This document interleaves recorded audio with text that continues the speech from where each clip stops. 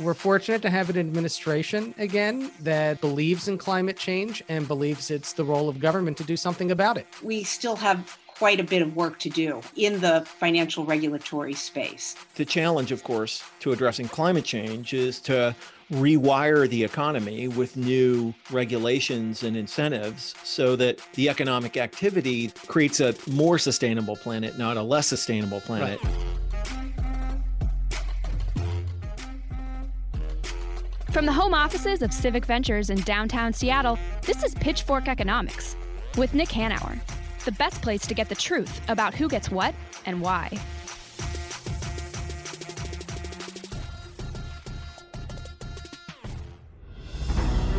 The death toll is rising from that historic heat wave broiling the West, and it's fueling a wave of dangerous wildfires. Throughout the heat wave, Washington state reported more than 1,300 emergency room visits for heat-related illnesses. Officials believe the increase in fatalities is likely linked to the extreme weather.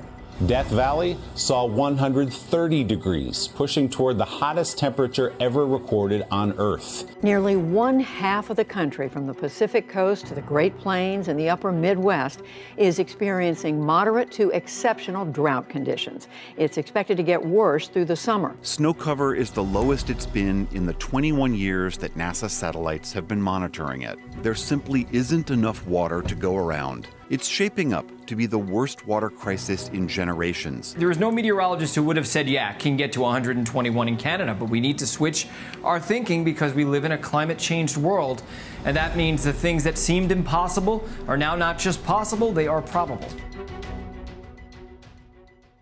I'm Nick Hanauer, founder of Civic Ventures. I'm David Goldstein, Senior Fellow at Civic Ventures. So, Nick, there's an old saying that everybody talks about the weather, but nobody ever does anything about it. And my God, sitting in Seattle right now, Nick, I wish somebody could do something about the weather. Yeah, it's going to get hot. The forecast for Monday is 109 degrees. Remember, this is Seattle, not Phoenix. I moved here for the gloom and the rain, not for the sun and the heat. I think we've had 100-degree day in like the 30 years I've been in this city. And now we're going to have several in a row. And if you don't believe in climate change, you're nuts. You're nuts. Or Republican congressman. Same difference. So speaking about doing something about the weather, well, not really the weather, doing something about climate. I will admit those are two separate things. Yeah. We're fortunate to have an administration, again, that believes in climate change and believes it's the role of government to do something about it. But the challenge, of course, to addressing climate change is to rewire the economy with new regulations and incentives so that the economic activity that takes place in our country and across the world creates a more sustainable planet, not a less sustainable planet. Right. And obviously, thank goodness for the Biden administration, but there will be an unbelievable amount of resistance to these changes from entrenched powerful interests like the oil companies and Republicans in Congress. You know what they're going to say, Nick, about those regulations? Job killer. It's a job killer. It's bad for the economy. It's going to kill jobs. We just can't afford to save the planet. Yes, exactly. It's a cost benefit problem.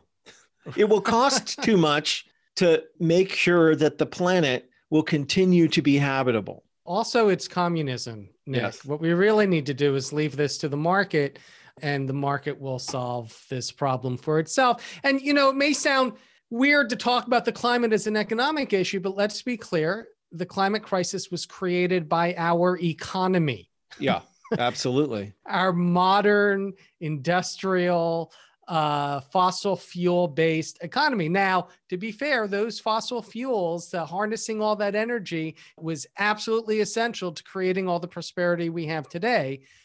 But it's also created a climate crisis that, fortunately, we are technologically advanced enough that if we felt like it, if we wanted to, we could do something about it. And in the same way that the economy created this crisis, it's going to be up to the economy to solve it. That's right. But the economy, the market will not solve this problem independently without the intervention of the public interest, basically, which is what regulation is encouraging good economic activity and discouraging bad economic activity. But the heart of regulation and deregulation, of course, is the issue of power and who gets what and why. And, that there's this idea that you can have a deregulated economy or a more regulated economy. And that, of course, is nonsense. The only thing that's taking place is who's advantaged in what scenario, right? Right. There are always regulations. The question is who is the beneficiary of them? Right. Does Exxon get to make the regulations, or does the federal government get to make the regulations? But more to the point, who benefits from the existing framework? Do the shareholders of Exxon benefit from the existing framework, or does the broad public benefit from the existing framework? And as our frequent listeners know, deregulation is one of the three legs of the trickle-down economics stool. The first two being tax cuts for the rich and wage suppression for everybody else. But this idea embedded in all of neoliberalism that any constraint on the powerful or on corporations will harm economic efficiency, productivity, jobs, and the economy overall. It is so central to what they're up to. And of course, is a big total pack of lies. I mean, it is, of course, true that constraining Exxon may affect their shareholders, but that does not mean that the public interest is not served. We're so lucky today to be talking with Sarah Bloom Raskin, who is at the center of President Biden's push to invest in a clean energy economy. She is a remarkable financial regulation expert with a ton of experience. She was the former Deputy Secretary of the U.S. Treasury, the first woman, by the way, Federal Reserve Governor from 2010 to 2014, and is currently a professor of law at Duke University's law school. So it'll be super interesting to hear from her how financial regulation can affect these outcomes and what the administration is doing about it.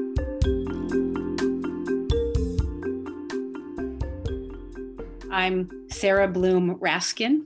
I am currently a professor of the practice at Duke Law School, and I am currently engaged in work with the Regenerative Crisis Response Committee to determine how best to approach climate change from the perspective of the economy. So, Sarah, thank you so much for being with us today. Really happy to be here. And we were looking at our records, and it turns out that I believe you are the fourth member of the Regenerative Crisis Response Committee to be on our podcast. Joe Stiglitz and Stephanie Kelton and Lisa Cook have been on. So we're trying to collect you all, apparently. I did not know. Terrific. And we're going to talk about a policy a bunch today, but we first wanted to get your feelings about how it is to be working with the Biden administration on climate and jobs.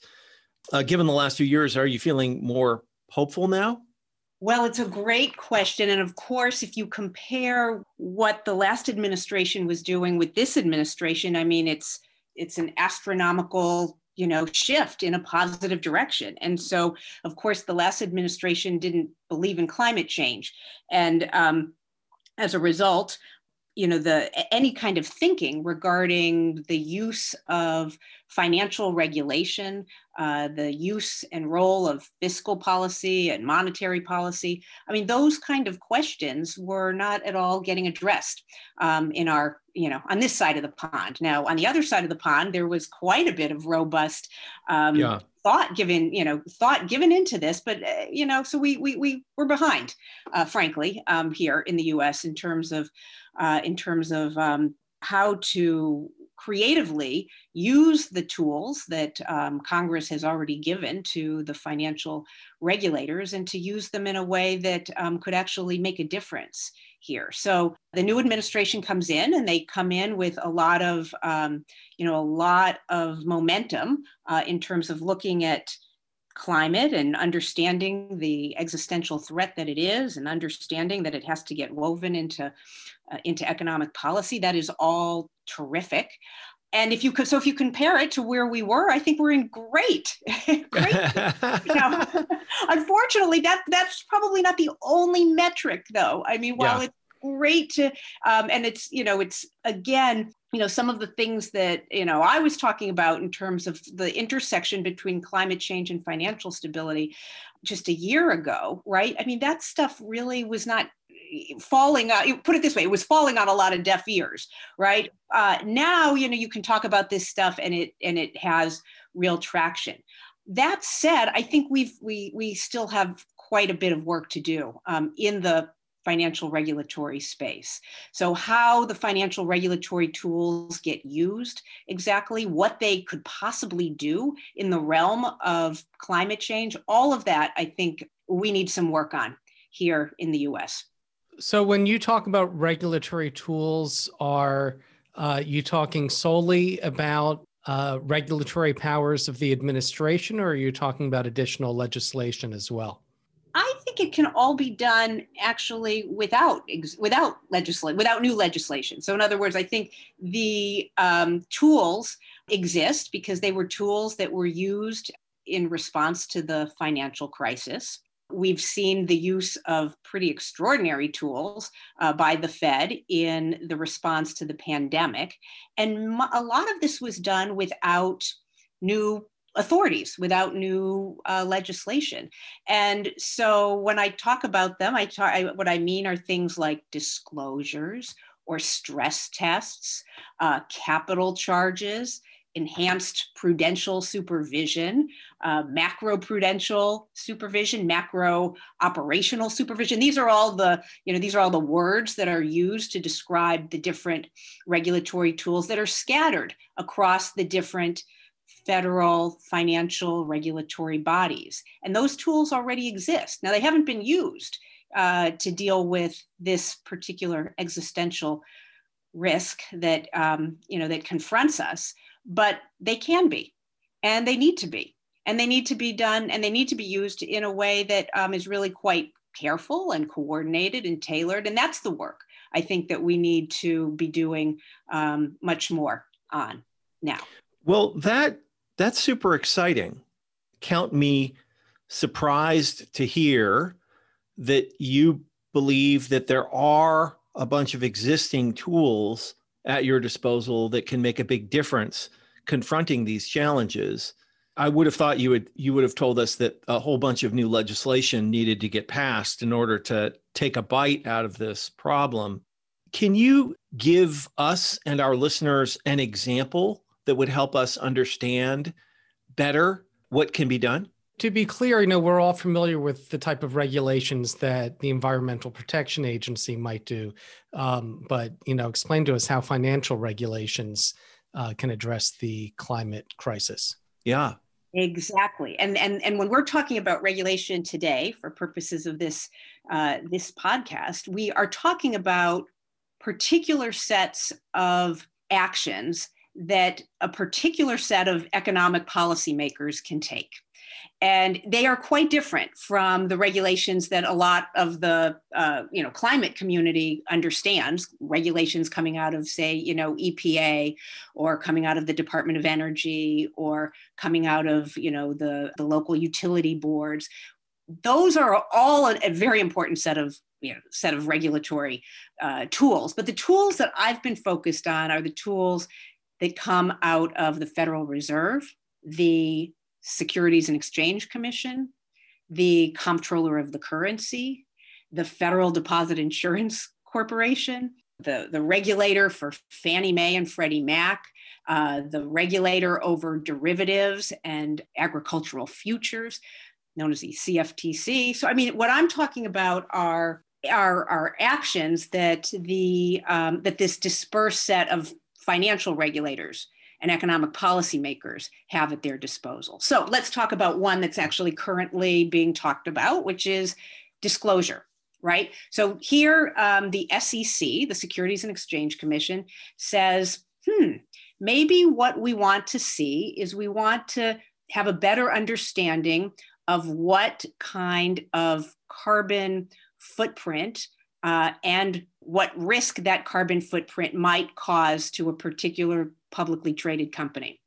Let's ask those firms that are publicly traded to disclose, to describe for investors what that footprint might look like.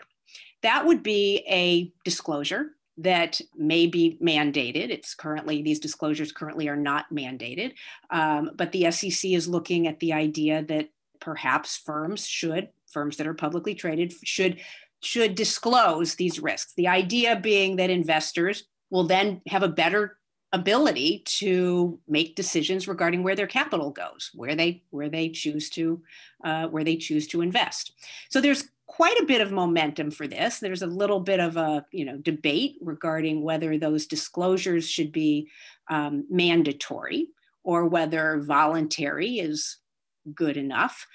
If they're mandatory, there's a question as to whether they should be standardized, meaning everybody discloses in the same way so that investors can compare apples to apples and can look across potential investment opportunities and be able to determine whether and where their investment dollars will go.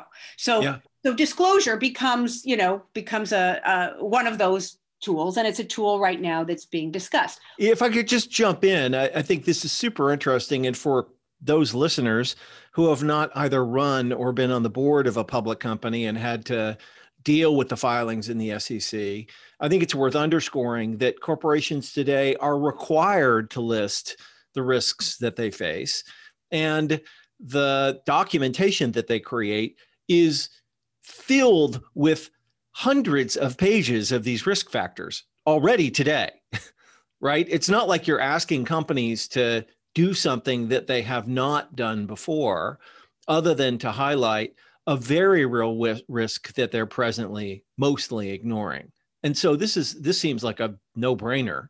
You would think it's a no-brainer, but it's causing quite a bit of there's a lot of resistance to doing it. First of all, the actual rules state that it's material risks that have to be disclosed. Right. So one question is whether the risks that are presented in terms of climate are for a particular firm material or not material. So that's kind of one debate that's shaping up as to whether or not this disclosure has to happen. And then another, of course, is, well, wait a minute, can firms disclose in exactly with the language that they would like, or should there be particular rules regarding those disclosures? And by the way, what about particular financial rules associated with those disclosures? So for example, let's say you have, you're holding, a particular physical asset that may depreciate faster if it is, carbon based. What should be the rate of that depreciation? And can the firm choose what rate it would like and put down a value that it just thinks could be, a right value? Or should we have accounting rules regarding what that valuation might look like, so that investors can determine, essentially what those assets are going to be worth, in a climate challenged atmosphere. So there's quite a bit of resistance to the actual notion of a mandatory disclosure regime. Yeah, well, of course there's resistance. I meant no-brainer from the point of view of policy. Oh, that's so interesting. Can you give us that? That's a fascinating one. Can you give us? And that's just kind of one. Here's the thing though, and disclosure. It's great to see people, and firms talking about disclosure now. I mean, disclosure. Let's think about what disclosure does and doesn't do. It gives information, right? Yeah. It doesn't give a plan. It doesn't say essentially that, we will be reducing the systemic risk that can cause destabilization in our economy from climate change. It doesn't do that. It gives information. And then it tells, it tells investors, here's the information, and, you can do with it what you want. So disclosure as a regulatory tool is an information tool. And as such, we have to, I would say that's one tool. That's but one, right? And it will give information. Is it going to end climate change in time to sort of avoid the 2-degree tipping point? Probably not. Yeah. So, but it's a very pro-market tool, since markets are feed on information. It's all about information. That's right. It's a pro-market tool. So where else is the committee focusing? The committee is looking at all sorts of tools. So, for example, there's something called a stress test, right? The stress test was an innovation, a regulatory innovation used after the financial crisis to determine whether a regulated institution, particularly a bank, could withstand the shock of a particular magnitude, an adverse shock, and what would happen to that bank if that shock was long lasting, if essentially it came from somewhere. In these scenarios, you don't have to say where they come from, but it shocks the bank in a hypothetical way, and it says, okay, what happens to this bank? Can it continue to lend? Can it continue to engage in the payment system function? What happens to its ability to operate? Can it continue to do capital intermediation? Allow borrowers to borrow and savers to save. So that's what the stress test in the context of the financial crisis did. And if a bank didn't so-called pass the stress test, it was precluded from being able to engage in giving dividends back to its shareholders, because essentially, if it doesn't pass the shock, it doesn't withstand the shock, it's in no position to be taking out capital from its cushion and giving it out to its shareholders. So that was the first use of a stress test in the US, and it was done in the early days of it was done after the financial crisis, but in the early days of the aftermath, and was considered a pretty credible tool. Now, the question coming up primarily from, across the pond, and the Bank of England is experimenting with this, the European Central Bank is looking at it, is what about a stress test that thinks about an adverse shock coming from climate? Will our banks be able to withstand such an adverse climate scenario? That work is underway in Europe and in the UK, even in Asia. The use of a stress test is being looked at. The US, the Fed is not looking at that right now, but that would be an example of a tool, of a regulatory tool that also could be deployed in a precautionary way, a way ahead of a stress that would let banks know whether or not they're actually able to continue to operate in a crisis, or will they, require some kind of bailout or some kind of nationalization? What would happen to them? So that's another example of a tool. I'm wondering if you have any insight to what the climate impact has been of our past couple decades of deregulation, and where we might want to reverse some of the deregulation we've had in the past. Do you mean deregulation on the environmental side, or deregulation in terms of the economic side? On all sides, wherever you see that there might have been a climate impact from deregulation. Right. Climate impact from deregulation. So probably the way to think about it is that climate hasn't been thought about as a particular stressor to That's funny. Yeah, I know. It's funny if you're not, for people who are, it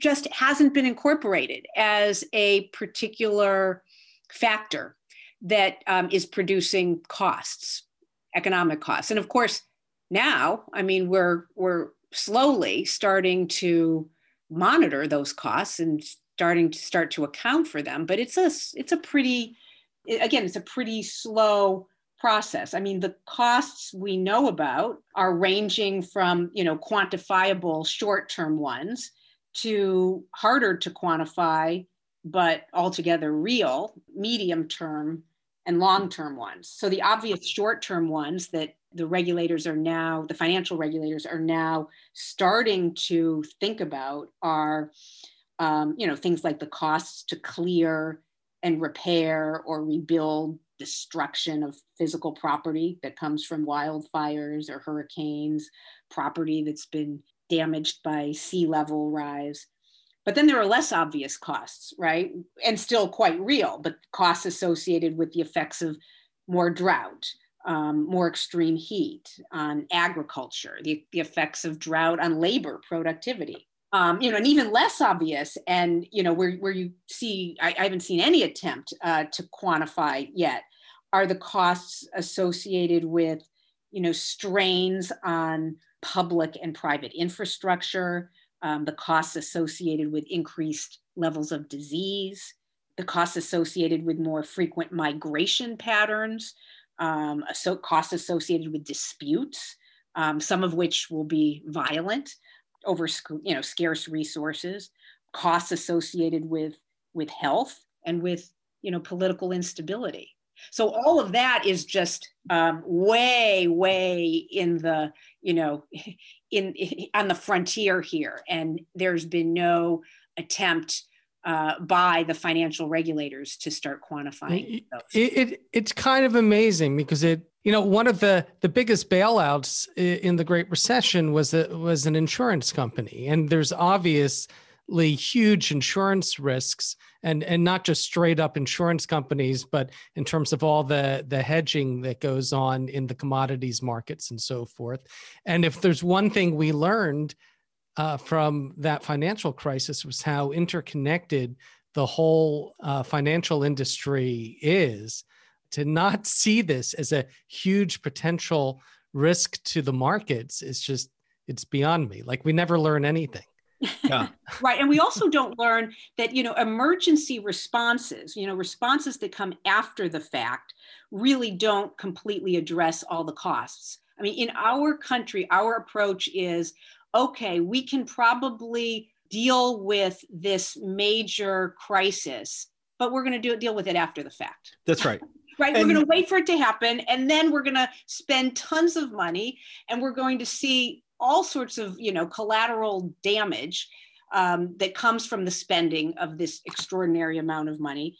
And then we're not going to have addressed really everything. I mean, there were significant social costs that came after the financial crisis, right? I mean, we could have a whole session on what those were. We had, a real exacerbation of economic injustice that came after the financial crisis, even though there was a response. Yeah. So what I'm thinking about is what the RCRC is thinking about, how do we shift into a more precautionary mode of doing financial regulation? Can it be done ahead of time, or are we going to really rely on markets and market-based solutions to be the primary mechanism that will essentially protect us?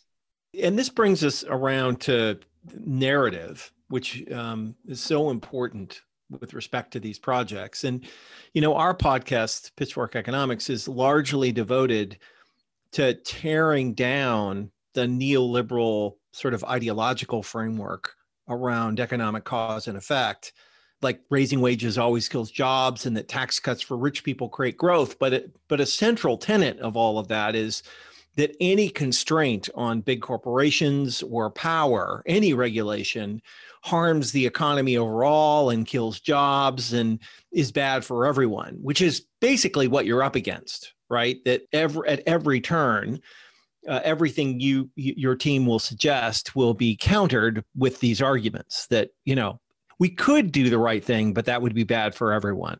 And I guess I'm interested in how you fight through that. How do we teach people that these things that we're trying to accomplish actually don't cost you more money. They cost you less money in the end, right. Even if they may be bad for a few shareholders at Exxon Corporation.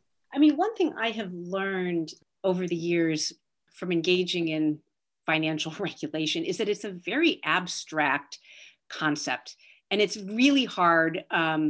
It's really hard to get your head around. And I think we need to do better in using like visual images, using particular metaphors that will really help make the case on this. Because this is, first of all, when people hear the word regulation, they immediately say, well, that's a cost. I mean, right. That can't be, that can't be something good. Even people who might understand the positive power of a regulation, they see it as, most, classical economists see it, which is as a kind of a shift in the supply curve, right? It's something right. that is not friction. It's friction. Right, exactly.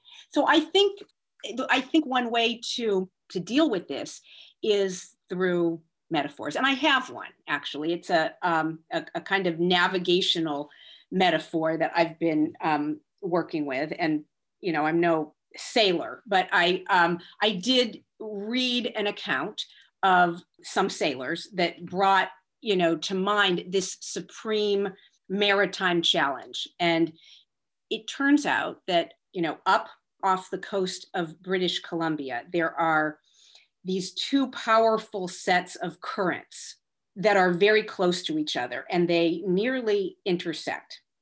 And one powerful set of currents is called the Strait of Georgia. And the other set that is very close and also very powerful is called the Queen Charlotte Strait. And although the straits produce vortexes that can spin you under, there lies between the two of them, a single narrow passage. And traversing the straits, while not becoming subject to the vortexes, is exceedingly challenging because of the instability and the narrowness of this single passage that exists between them.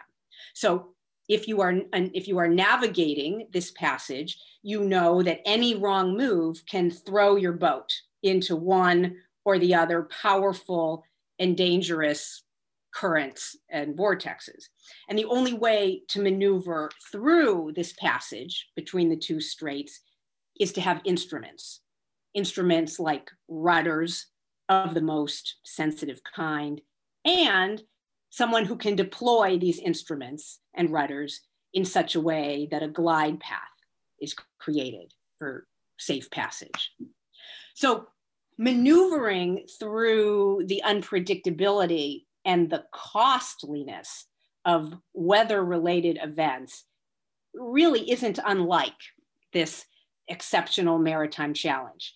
One set of currents is the historically established and foundational carbon-based economy. And the other set of currents is the, yet to be realized aspirational future resilient economy that we need to glide towards in order to avoid the costs that are going to arise from a 1.5 degree increase in temperature. So right now, where are we? Right now, it's as if we're in between these currents, and we're attempting to maneuver away from the destructive and costly forces that the carbon-based economy is creating, while heading towards the regenerative and beneficial systems that are associated with a more durable future state of the economy.